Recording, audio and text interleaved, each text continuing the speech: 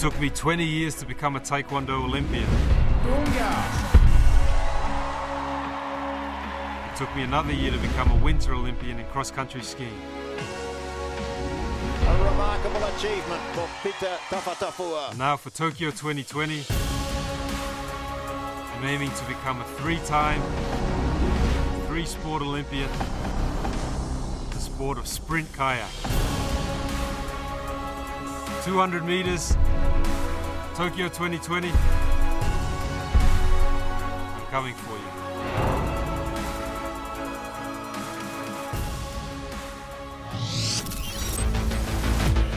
Olympic Channel Podcast. That was two-time Olympian and shirtless Tongan Peter Taufatafoa. I'm Ed Knowles, and this is the official Olympic Channel podcast. We find the best people to talk about the biggest Olympic talking points every single week. If you love the Olympics, subscribe now, wherever you find your podcasts. Olympic Channel Podcast. The Rio 2016 opening ceremony completely changed his life. The internet went absolutely wild for Peter Taufatafoa. He was the guy who came out with no shirt on, slathered in coconut oil, and jaws dropped across the globe. He went from unknown to in demand. Appearances on the Today Show on NBC and countless other media outlets followed. He was knocked out, though, in the opening round of the Taekwondo competition. But his story does not end there. He took on one of the most grueling sports for his next mission to represent Tonga at the Winter Olympic Games in South Korea in cross-country skiing. He managed to qualify, but only after fighting avalanches, actual avalanches, getting into thousands of dollars worth of debt and putting up with plenty of critics taking a pop at him.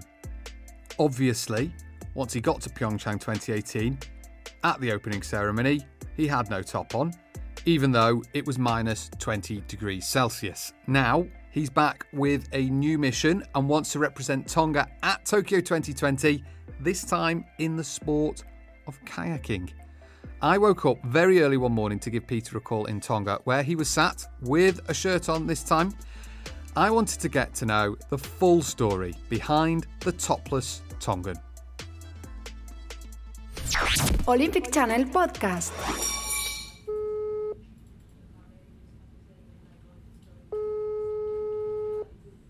Hello, Peter. What's the weather like there? It's been perfect weather here. It's very sunny, but we're coming into the evening now, so it's nice and cool, which is exactly what we want after a warm day. Peter, can you just describe where you're sat at the moment? So I'm sitting outside my house on the main island of Tonga Tapu. We have a beautiful landscape outside our house. There's birds. We're right on the lagoon, and there's so much green everywhere. It gives me a lot of energy being here.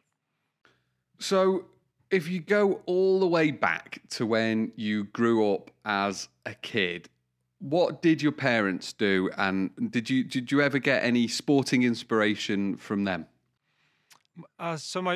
When I grew up, my father was a farmer, and my mother was a nurse. So she worked at the local hospital, and they weren't particularly sporty, but they always allowed us, and they always wanted us to try all different things in sports, academics. And the moment I think that you decided to become an Olympian, or certainly one of the big moments around the Olympics, I think, was when you kind of met Peo Wolfgram. Is that right? And for anyone who doesn't know, he was a boxer, right? Wasn't he? And he came back in Tonga's only Olympic medal. I felt like I met him, but he had just returned back from the '96 Olympics, and he drove past. Drove past me. I was one of the kids that lined the streets all the way from the airport to the town of Tonga, and we held up different letters in his name. And I held up the P, and I thought that he looked over and he waved at me as he was coming along on his float with his big shiny silver medal. And that was the moment where as a 12, 13-year-old kid, I said, I'm going to be an Olympian one day. I'm going to take Tonga to the Olympics for Taekwondo. It never left from that moment. It was something that was so constant and consistent throughout my life. It really didn't matter what was happening in my life, all the challenges, the struggles. That Olympic voice just stayed in my head, and it just kept saying, "You're going to be an Olympian." And so to 2016, that moment of eventual qualification, you were up against a New Zealander who had a good record against you. What was that feeling like, knowing that you would be an Olympian?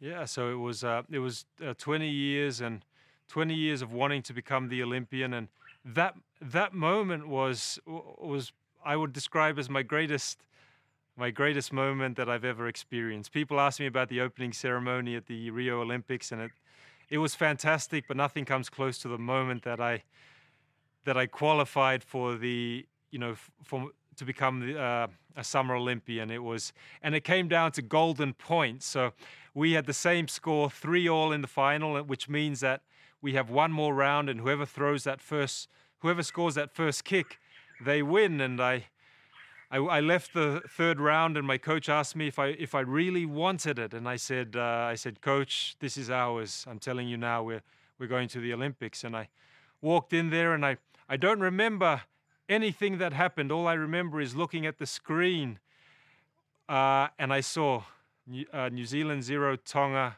1, and I couldn't hold my tears back because that was 20 years of hard work, and I could just breathe easy that all that work was worthwhile.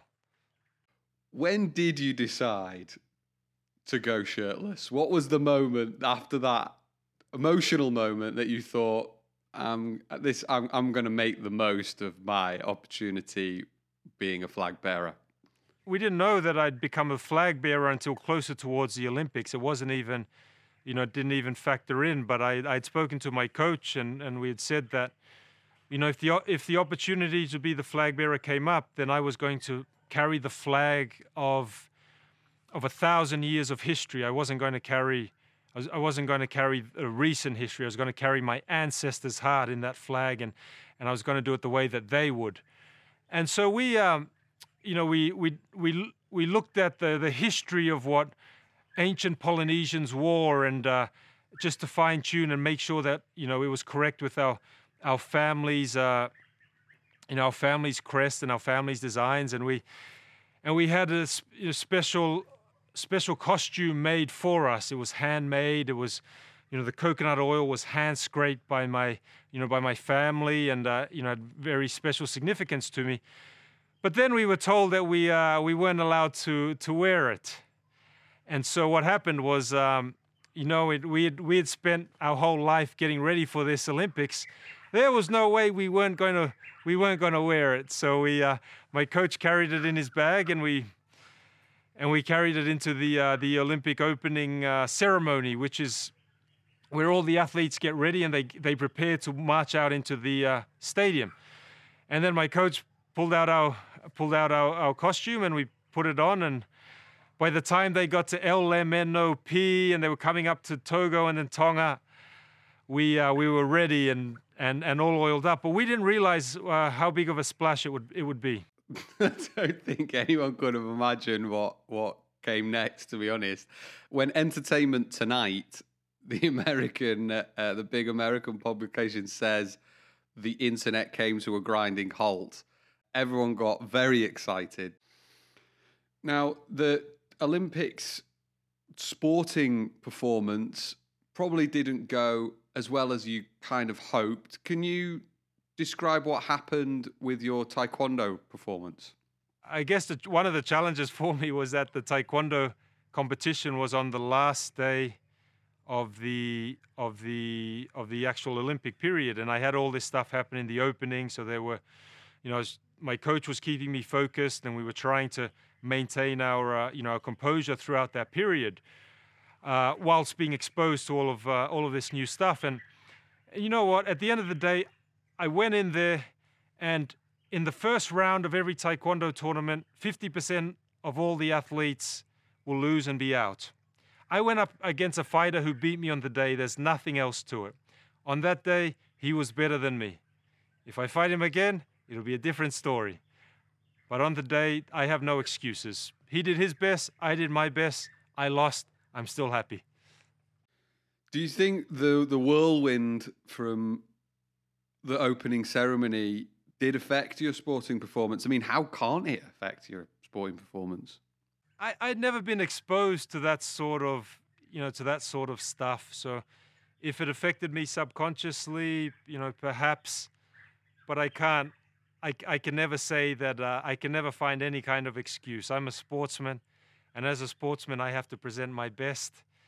And if it falls short, then I have to own that and say I fell short on the day. On the day, I fell short. So leading up to 2018, from taekwondo to cross-country skiing, it's not the obvious fit. Why did you choose that particular sport to go and represent Tonga at Pyeongchang? Well, I'd like to say that I was drunk at the time, except I've never drunk in my life.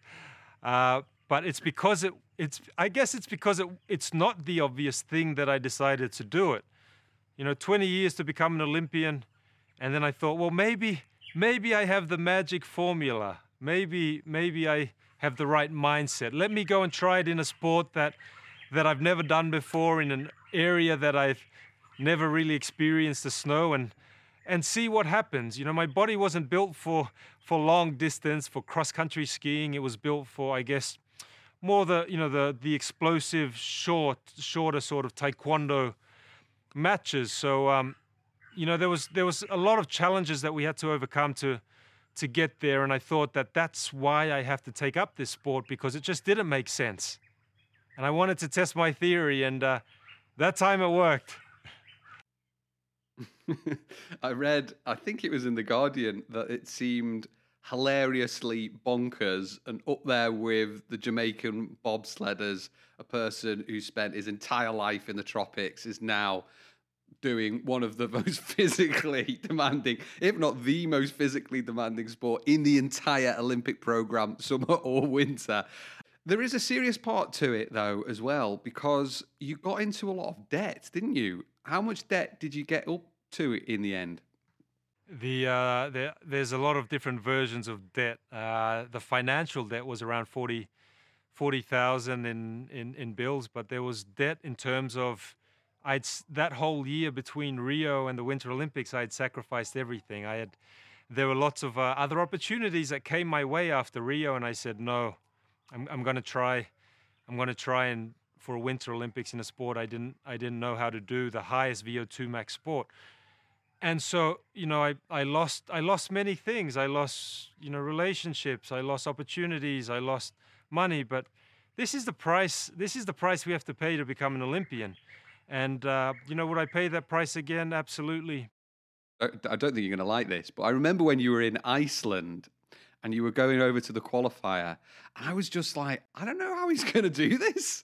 I don't know. I was like, I wasn't too positive about your chances, and then you did, and then I found out your story as well. What happened in Iceland before the race. Could you just describe that? That sounds like it's from a Hollywood film. What happened in Iceland? There's a lot of people that want to partner with us to make it into a Hollywood film. But the story that happened there was that I had around, from memory, around 9 races, and I'd come last in around 4 or 5 of them. But the position means nothing to me. What means something is that we push on forward. So I got stuck in Turkey. I couldn't get a ticket. I'd missed the flight to what I thought was the last race over in Croatia. And I'm stuck at the Turkish airport. I call up my brother and I said, I've given everything I can, and now I'm stuck in a country with no money left. And so he had some points left on his frequent flyers, and he flew me on a one-way ticket to Iceland, where the other 2 athletes from Mexico and Chile, they had also flown across with one-way tickets because we'd been told that there was one race left, and it was in the Arctic Circle not Reykjavik, Islafjord. So it's a day's drive out of the main capital of Iceland. The problem was that a snowstorm had come, and so we were all the flights flying in there had been cancelled. So we had to hire a car, and for three days there's three of us in this car trying to drive through a snowstorm. They'd blocked off all the roads, but the last bit was that we had given up everything. We're going to be at that race. We had said between each other, it doesn't matter what happens, we're going to be at that race. We have no ticket back home. We're going to get there somehow. And so we drove and we called up Iceland Roads. And what they told us, they said that a number of avalanches had gone over the road near Islafjord, and that's why that last road was blocked. So we decided we were going to drive our car up to this first avalanche, park the car, it'll probably be taken off by another avalanche, and then hike 20, 30 kilometers to the race. And not worry about the car, that was tomorrow's problem. And so we drove up, and by the time we got there 3 days later through that snowstorm, they had just cleared the path for us to get there. It's such a great story. I love the bit where it's like, yeah, okay, I think we're just going to have to walk. It's like the most impractical thing to do in Iceland. Well, we have a very famous saying in Tonga is when the boat breaks down, we swim. When you can't swim, you float. And so there's always a way, and we believe that there's always a way to achieve the things that you want to achieve. Incredible. So to Pyeongchang, back to South Korea, not staying in a preschool classroom this time. I was working behind the scenes for Olympic Channel at the opening ceremony. I actually grabbed a selfie with you. Full disclosure, just before you went out there. But that is kind of what it's like out in that like kind of holding bit, isn't it? It's like party time. Everyone's talking to each other. Everyone's excited. It's the Olympics are about to start. There's a really amazing atmosphere. And I remember beforehand, and correct me whether I'm wrong, I think, people kept saying, Peter, are you going to take your shirt off? And you kept saying, no, shirt's staying on this time. It's very cold. And then lo and behold, what happened? Was that? Do I remember that correctly? We kept the shirt on right up to the last minute because it's cold. You don't want to be standing out there for. Hey, it's not just cold, is it? It's like it's freezing. It was like minus 20. Yes, it was. I think it was minus 20 or around there that day, and it was freezing. So we had to have a thicker layer of coconut shiny oil. So the actual race was also totally incredible. You didn't finish last, nowhere near last, actually. 23 minutes behind the eventual winner in the 15-kilometer freestyle race. When you write it down like that, like a Wikipedia page, it doesn't sound like it's going to completely break the internet or any of those sort of things. But if you watch the footage of what happened, especially with your Mexican friend, can you describe that moment of when you all got together and you finished that race? It was really interesting because Herman from Mexico and Yona from Chile, we toured together, but they both have really big hearts. But the unfortunate thing is that, or unfortunate for me, is that Herman had beaten me in every 15-kilometer race. The 10 kilometers were okay because it was a shorter distance and I can do better. But every 15-kilometer race, Herman had just absolutely beaten me. And I was just thinking, and I said to him, I'm not going to lose to you in front of everyone here at the Olympics. So we were racing with each other so that we didn't come last. Like it was like this internal competition between us. It was just all in good fun. And so we gave it our absolute best. And on the last lap, I felt that I was moving quite well, and I looked over at Herman, and he had given his whole heart, but I could see that he was struggling just a little bit. So I yelled over to him in the last lap. I said, Herman, don't give up, don't give up. And I saw him, his spirit picked up, and I went up the next hill, and in my mind I'm thinking, I think I might have beaten Herman. Yes. But it was just this internal rivalry. Like, it was just a fun thing. But it really didn't matter, because we came up to the end, and I stopped, and I was always, I looked and I thought, oh, Herman hasn't arrived yet. We went through the wars together. Whatever happens, we're going to finish together. We share one spirit. We share the Olympic spirit. No one gets left behind. No one comes in by themselves. I was going to wait for him, and then he came in this magical moment, carrying the Mexican flag, and I was just so proud for him, because I saw what he had put in just to qualify, and the tears he shed when he called his kids and told them that Daddy's going to be an Olympian. So I was there, and I just wanted to share that with him. And so the dream, the Olympic dream, it's not over, is it? You're gonna go out there and try another go. You're going to try and get to Tokyo 2020 in a kayak. Is that right? Ed, the Olympic dream never ends. But our dream now is to be the first person in the modern era to represent 3 unrelated sports at an Olympic Games and in successive games. And so for 1,000 years, Tongans sailed across the Pacific in their canoes. And so now I think it's appropriate that I come back and try and represent that heritage and try and represent the sport that's in my blood, which is canoeing. How are you going training-wise? Because you have to be very lean for cross-country skiing. The weight falls off, basically. Surely you've got to bulk up for the kayaking. How's that been going? Yeah, so I've put on another 10 kilograms of bulk for kayaking. Hopefully most of it's muscle. A little bit of it is extra pudding from the start of the year. Amazing.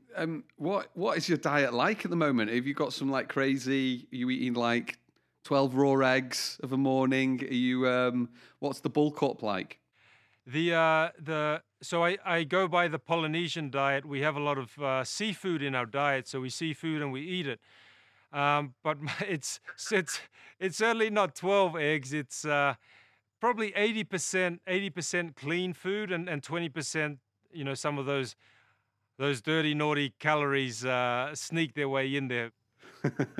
And what's for dinner tonight? Coconuts. No, tonight we have fish and sweet potato, and we'll wash it down with a coconut. So I'm keeping it very, very earthy, the food that I'm eating at the moment. Not so many preservatives and negative things. And what is kind of the qualification route for the Olympics? What are the big events that you or people should be looking out for and hoping to cheer you on? The qualification events that I'm aware of are the World Championships in Hungary, I believe, which is in August.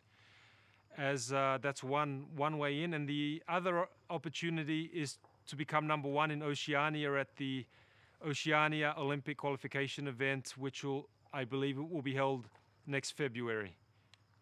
My question was going to be, what would you say to the critics? But I guess you don't even listen to them, do you? You're not. It's not even on your radar, I suppose.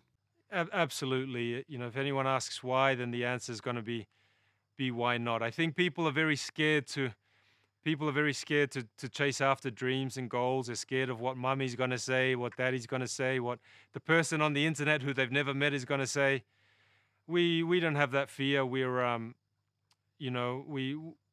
trying to represent our country and our family the best way that we can. And in order to do that, the mountain doesn't move just because the wind blows stronger. It really just doesn't. It really doesn't factor into what we do, because I was brought up by my parents to understand who I was as a person. I came into all this, from very humble and tough beginnings, and I know who I am as a person. So when people say stuff, it's always a reflection on them, not on us. Beautiful. Peter, thank you so much for telling us your story, and have a lovely dinner. Ed, thank you so much for taking the time to listen to my story, and stay tuned. There's a third Olympics coming. Brilliant. Thank you, Peter. Olympic Channel podcast. Big thanks to Peter. He just makes everything seem so possible. You should go and give him a follow on Instagram, Peter Tofua. It's Peter_TOFUA. He also says that he's going to try and represent Tonga in Taekwondo in Tokyo. And he has a book out called The Motivation Station, which you can get your hands on now. Remember, if you like this episode, to whack it up on your Instagram story and tag at Olympic Channel and Peter. Maybe you could put the most motivational thing that Peter said in the interview in a quote. I know he would absolutely love that, and so would I. I am at Eddie Knowles with an I and an E on all socials.